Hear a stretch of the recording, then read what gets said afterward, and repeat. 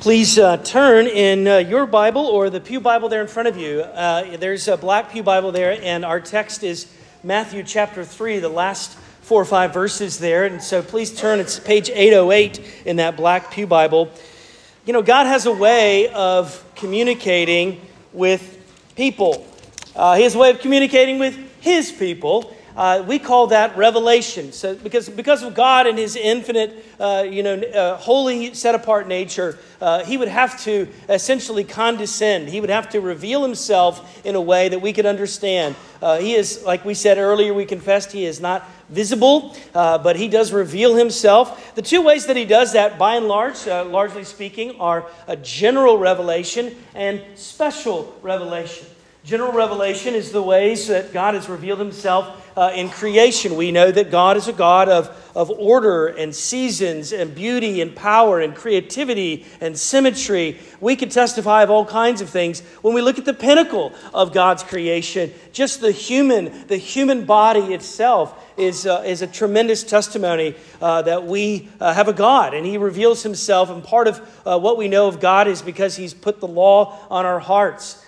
But there's also this thing called special revelation, when God reveals Himself more directly, with more clarity in the Scriptures of the Old and the New Testament. And also, He reveals Himself in the Word incarnate. When God comes in the person of Jesus and He walks among us, we begin to understand more of who God is, obviously. So when the Spirit of God brings light to the Scriptures, then we have a new and fresh insight where God is revealing Himself. When we open up God's Word, even for you, maybe you are 7 days into your Bible reading plan. Listen, when you come to God's Word, it's not always magical. Yes, it can be confusing. Yes, it can be boring.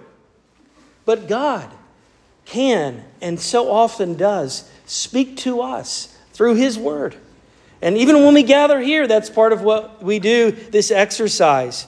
We're at the Gospel of Matthew in the New Testament. This is important, the culminating testimony of the revealing of Scripture, these final chapters and portions. We're introduced to a very important figure at this turn in the Gospel of Matthew in the opening of the New Testament. That important figure is John the Baptizer, or John the Baptist. He was the last prophet, so to speak, that God had appointed. Why is that important? We highlighted last week that John was a prophet. Well, his voice was very welcome to those who loved God and wanted to know Him, because 400 years had transpired and God had not brought any special revelation to His own people, Israel. They were resistant to God. They were distant from God. And in some cases, they may have just been apathetic, but they, you can bet, wanted to govern and rule their own lives. That's what we all do. We all want that naturally. We want to serve our interest, our way, before other people, and certainly God. Last week we heard Matthew capture this historic moment where way outside the city at the River Jordan, people had left Jerusalem. Jews had left. Some of them came just to observe and criticize, like the Pharisees and the Sadducees. And Jesus, of course, rebuked them. But John is out there, and he has a message. What was the message? It is repent. He's calling forth he's baptizing people, and he is calling forth a repentance unto life. John is preaching, repent because the king and the kingdom are at hand. The best way to enjoy and receive and worship and adore the king and to show deference and allegiance to him is to prepare the way. And part of that even is that visual sign that he was quoting from the prophet Isaiah was that, listen, the road needs to be cleared, right? If we want to have fellowship with God, we don't need to just mend the road. We need to mend our very hearts. John knows that part of that is repentance. And what is even significant in preparation is baptism. Baptism for these folks, it's different than our Christian baptism, but nevertheless, there's an overlap. That baptism is a ceremonial rite, or it is signifying our need to confess and to have an experience cleansing from God. It is for the sake of renewal. And so they needed to be set apart. Normally, it was the pagans. It was the people outside the covenant community, the Gentiles, who would have gone through this ceremony. But it's that bad. The people of God, like I said, were resistant. They had not heard God's voice for many years. And their rebellion and their resistance, they need the repentance, the change that bears fruit. And that repentance is not for them or for you, right? I don't know if anyone else, it's occurred to you this last week in reflecting back on John's call here. Repentance is costly and it is challenging and painful at times. I quoted from C.S. Lewis. I'm always quoting, it seems like, from either the Chronicles of Narnia or Mere Christianity. In Mere Christianity, I'll read this quote again from last week. Fallen man, that's all of humanity. Humanity is not simply an imperfect creature who needs improvement. He, humanity, man, is a rebel who must lay down his arms, laying down your arms, surrendering, saying, you're sorry, realizing that what you've been doing is on the wrong track, and getting ready to start life over again from the ground floor. This is the only way out of our hole. This process of surrender, this movement, full speed astern, is what Christians call repentance. Now, repentance is no fun at all. It's something much harder than merely eating humble pie. It means unlearning all the self-conceit, the self-will that we have been training ourselves in, Lewis writes, training ourselves in for thousands of years. Come on, has it been that long? Oh yeah, it's been a long time. There's nothing new under the sun, and our nature, it's remarkable to even think, yes, humanity over years has developed. We have fulfilled part of the creation mandate. We have demonstrated a dominion and used our God-given gifts to do great and wonderful things. But let me tell you, as much as we have all of these advances in technology, we still can't predict the weather, but and as much as we can do amazing things, like we can develop, scientifically medicine that will change, with a pill, someone's blood pressure, right? And we can even take and send people to other planets, to the moon. And yet still, we cannot control ourselves.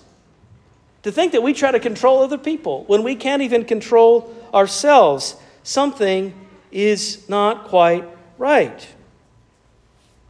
This is going to be a little bit longer of an introduction, so thanks for bearing with me. I got more to say before we even open up the text. Last week, I had an opportunity to help someone who had lost all of their keys. I didn't know this person, but she had a van, and it was an old Honda blue van, and it was just like our old van as a family.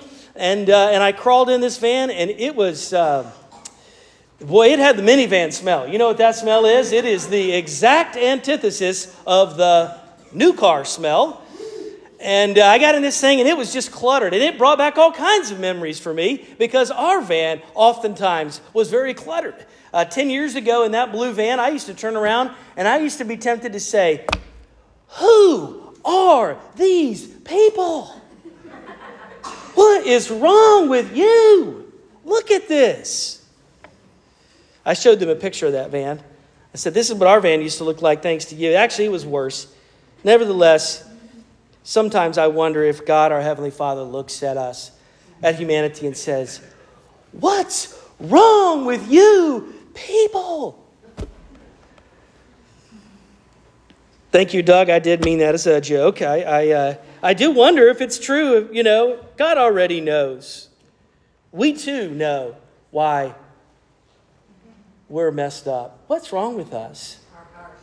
Yeah, it is our hearts. Something's wrong deep down inside. And God knows, if we are honest, if we were to open up the Scriptures and have enough humility, we would see in this self-revelation of Scripture that we have rebelled against God. We don't love God with our whole self. We don't love our neighbor as ourself, do we? He knows. Well, I started my Bible reading plan, as I mentioned earlier. Like tons of Christians, you get to Genesis chapter 3. and we find out what's wrong with the world. We're under a curse. I say we rebelled. You say, well, that was Adam and Eve. That's not me. That was people long ago, long ago, and the Garden of Eden and all that stuff. That's not me. But wait. Chapter 3 made it clear that we're all made in the image of God, and we have as a responsibility to show deference to the love and the law of our Creator. They were given one plan, right? Our parents in the garden, they were given one plan. Trust me. And if you want to trust me, this is how you trust me. Do not eat of this one tree. This is the one commandment I give you. Now, they did. They saw that it was desirable. They wanted to be like God. They were deceived, and so they ate, and they broke God's law. What came and what comes is a curse for all of humanity. They were sent out of the garden. They no longer experienced the same fellowship with God. And we are living this side of Eden and the fall. Again, I say we because we sinned with our parents. Adam was and is our representative head. You may not like that. I mean, we're so unaccustomed to ever thinking that way in a federal headship. We live in a culture where everyone's so individualistic, it would be unthought of. It would be unheard of that someone in your family, if someone were to come to you and say, you owe us money because your father owed us money. What are you talking about? It's nothing to do with me. But if you're in an Eastern culture, even to this very day, they understand that very connection with their family. We're part of this family. We have a representative, and he is Adam. It's an important concept that I wanted us to put in mind before we come to the text here this morning. Adam is our federal head, our representative for all of humanity. His fall is our fall. And we would be arrogant to think, well, if I had been there, no, we would have done the same. We would have. The unfolding story of Scripture is that what happened in the garden happened to all of us. The Apostle Paul puts it well in 1 Corinthians 15. He said, in Adam, all die. And then he says, when we come outside of Eden, in Adam, Paul says, by Adam, by a man, all have come to know death. We're born in a world of death. We're all on our way to dying, every one of us.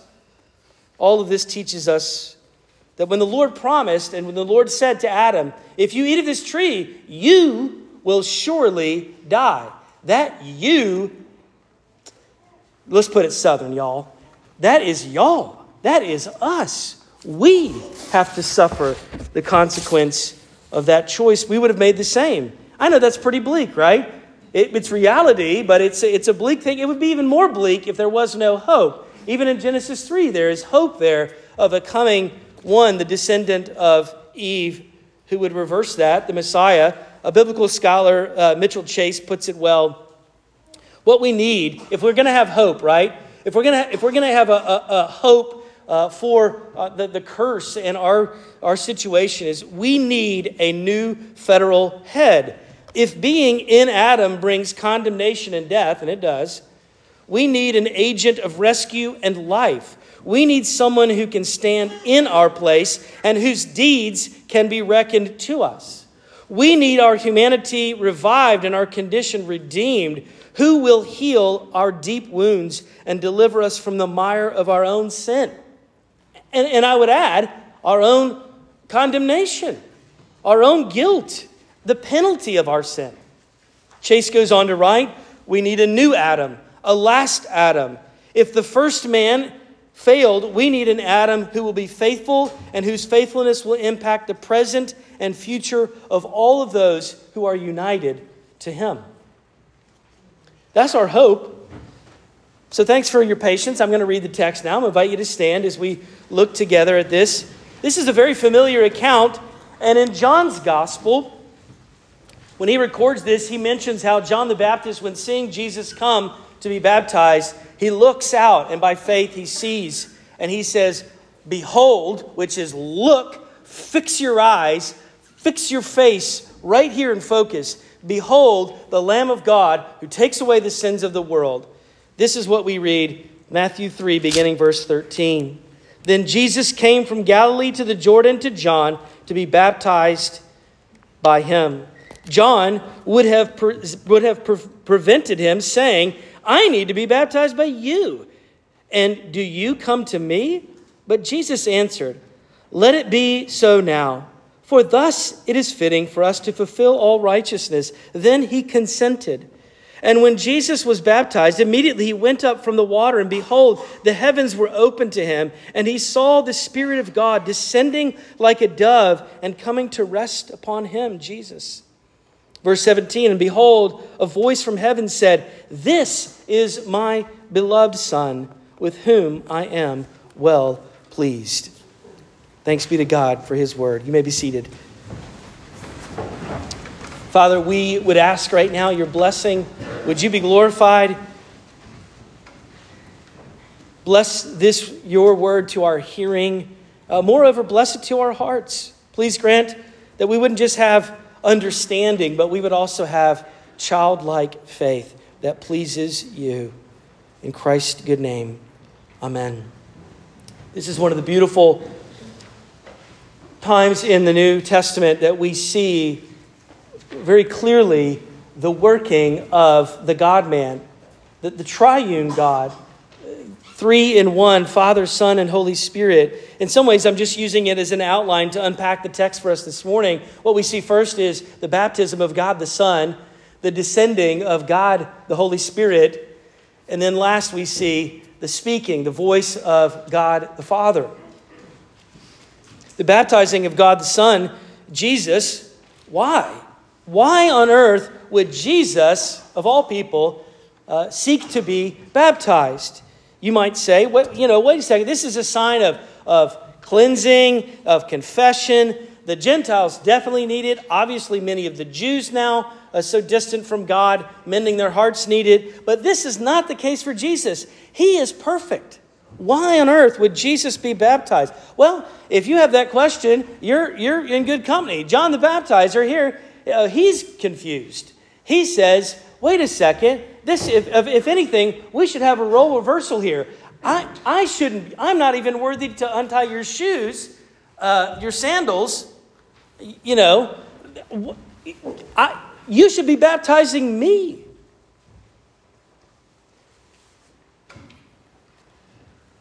You've got this all turned around. Remember how I mentioned a few weeks ago, Jesus is the new Israel. Jesus is our Exodus.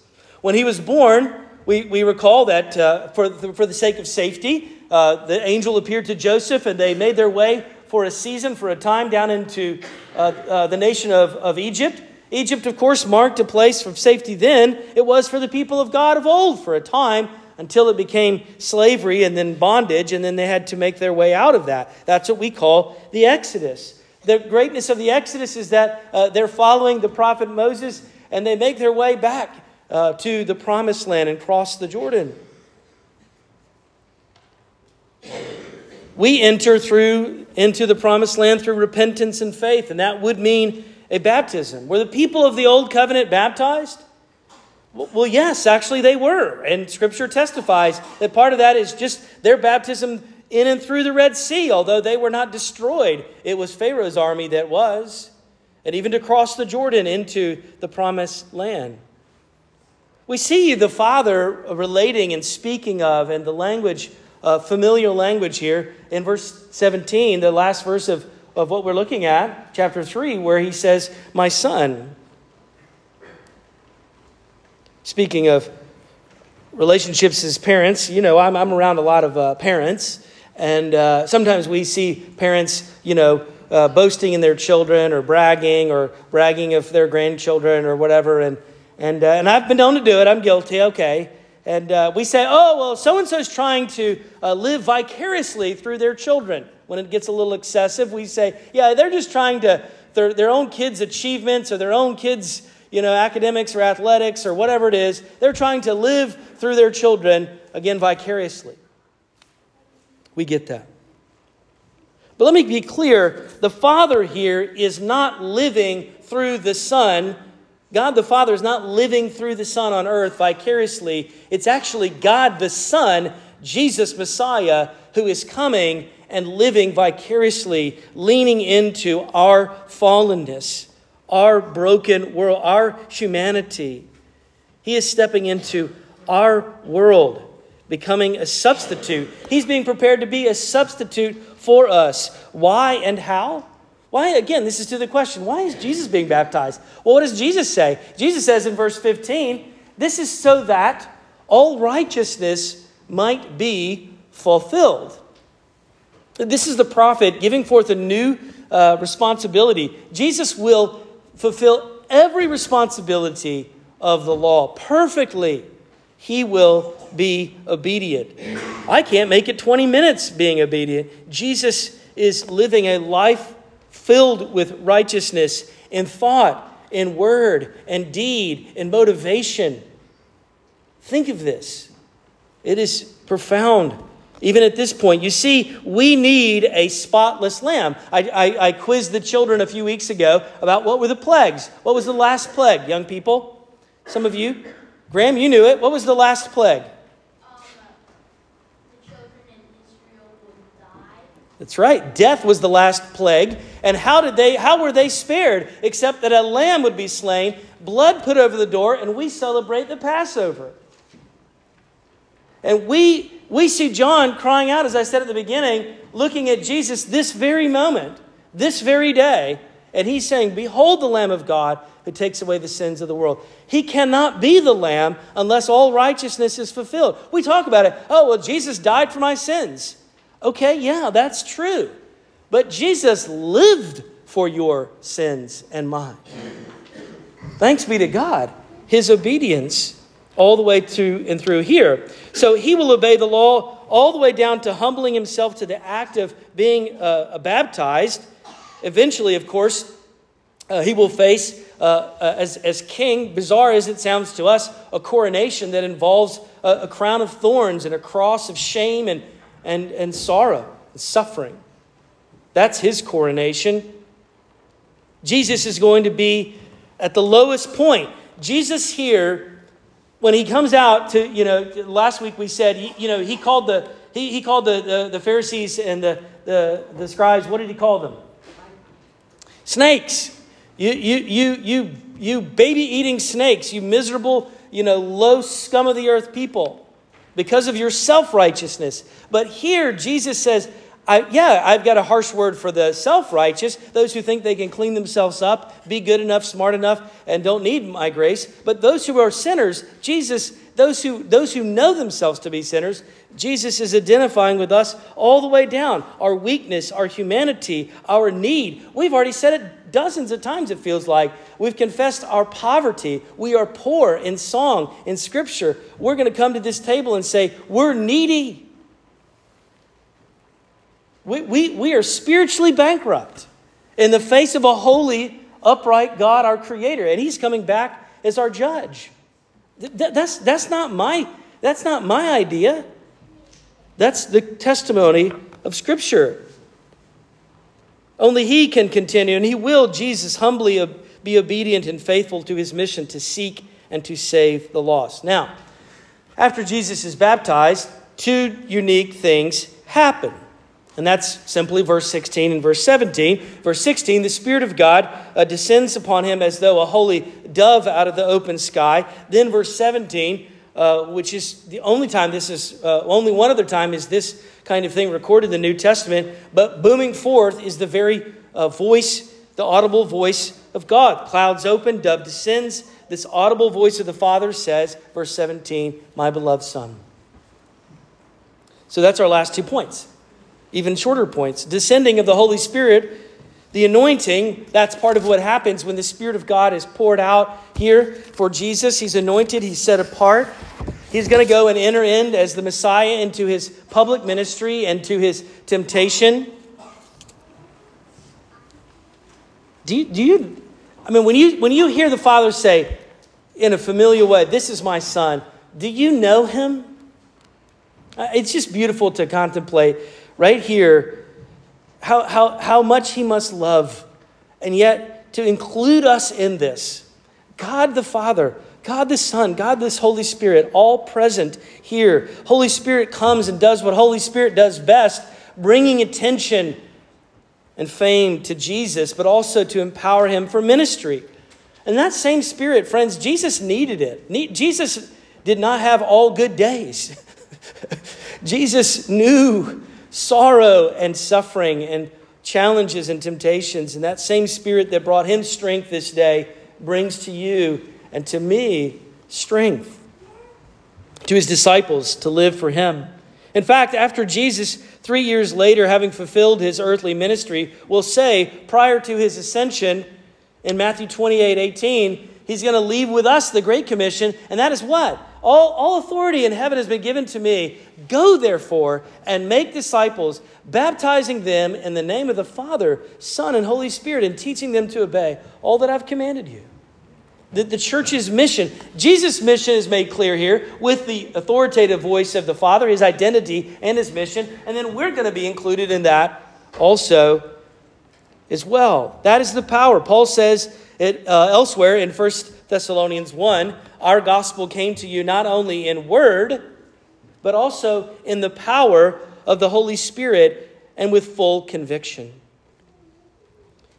Jesus had, and we have also ourselves, by faith and having been adopted, we have a comforter and a counselor, the Spirit of God.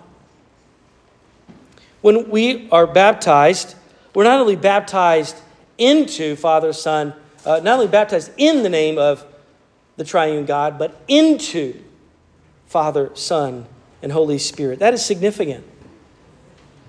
As we'll see in this last point, verse 17, when the Father speaks, the speaking of God the Father. Let's read it again. And behold, a voice from heaven came and said, "This is my beloved Son, with whom I am well pleased." The Father is revealing, as I already mentioned, the identity and the mission of Jesus. The Father declares in these words that Jesus is the only Savior sealed and appointed from all eternity to carry out the work of redemption, of purchasing us. He who was rich became poor, Jesus being the rich, we being the poor, that we might know the riches of his grace. Jesus will come and Messiah will baptize. We're told earlier in chapter 3 here, John's message is, when Jesus comes, he will baptize with fire. Now, for those who have communion with God, those who are disciples of Jesus in repentance and faith, that is not a destructive fire. That's like the fire mentioned in verse 10 of a few verses ahead of this. It is instead a refining and restorative fire. It comes, a baptism like we see with gentleness, even with the Spirit descending as a dove. But there is a condemning fire that our holy Creator and Judge is bringing. I asked it last week. I'll ask you again. You know, we think of judgment coming, and we always, we're inclined to say we know that we're better than somebody, and we think, well, probably our good deeds will outweigh our bad deeds. And then when we get in the presence of holy God, you never even think about that, because you know, we will know. There is nothing that we can bring that would impress or garner his favor or win his affection or prove to him our love. The only fitness we sang earlier that he required is for us to feel, to sense, to know our need of him. It's admitting that we are sinners. How could we say that the imagery that's earlier in this chapter of a winnowing fork, an axe being laid, we're done pruning and this is coming down, judgment. That's heavy. Of course it is. How do we know that is not against us? We only know because we look to Christ. We find hope and refuge in him. How could he say to you and to me, my beloved, that he would affirm his affection for us? That he could call us and say, I'm pleased with you, and you, young person, old person, new believer, old believer. How could he say to us, I am pleased and I love you? Well, it's only through union with his Son by faith. When he says here, "This is my beloved Son with whom I'm well pleased," the same can be said of us, sons and daughters, because we are in Christ, clothed with his righteousness. God sees Christ's obedience. Jesus takes our sin and he gives us his righteousness. We call that the great exchange. It's a lot better than any white elephant, okay? For sure. Thank you. Yeah. This is way beyond, if we're humble and honest, by faith, way beyond anything that we can conceive of or contemplate. Thanks be to God. It's one of the reasons we call it grace. In part, it's part of the reason that we not only come to commemorate and to remember, but actually to experience the power of the presence of Jesus at this table briefly. We need God's love. We need God's cure. We need God's welcome. It's why we need God's grace, that unmerited favor that changes our past and it changes our present and it will change our future. Thanks be to God that he has given us a representative, a new Adam, a second Adam, a better Adam who is our Lamb and our victor. So I invite you to come and surrender. That's where power and life resides. Join me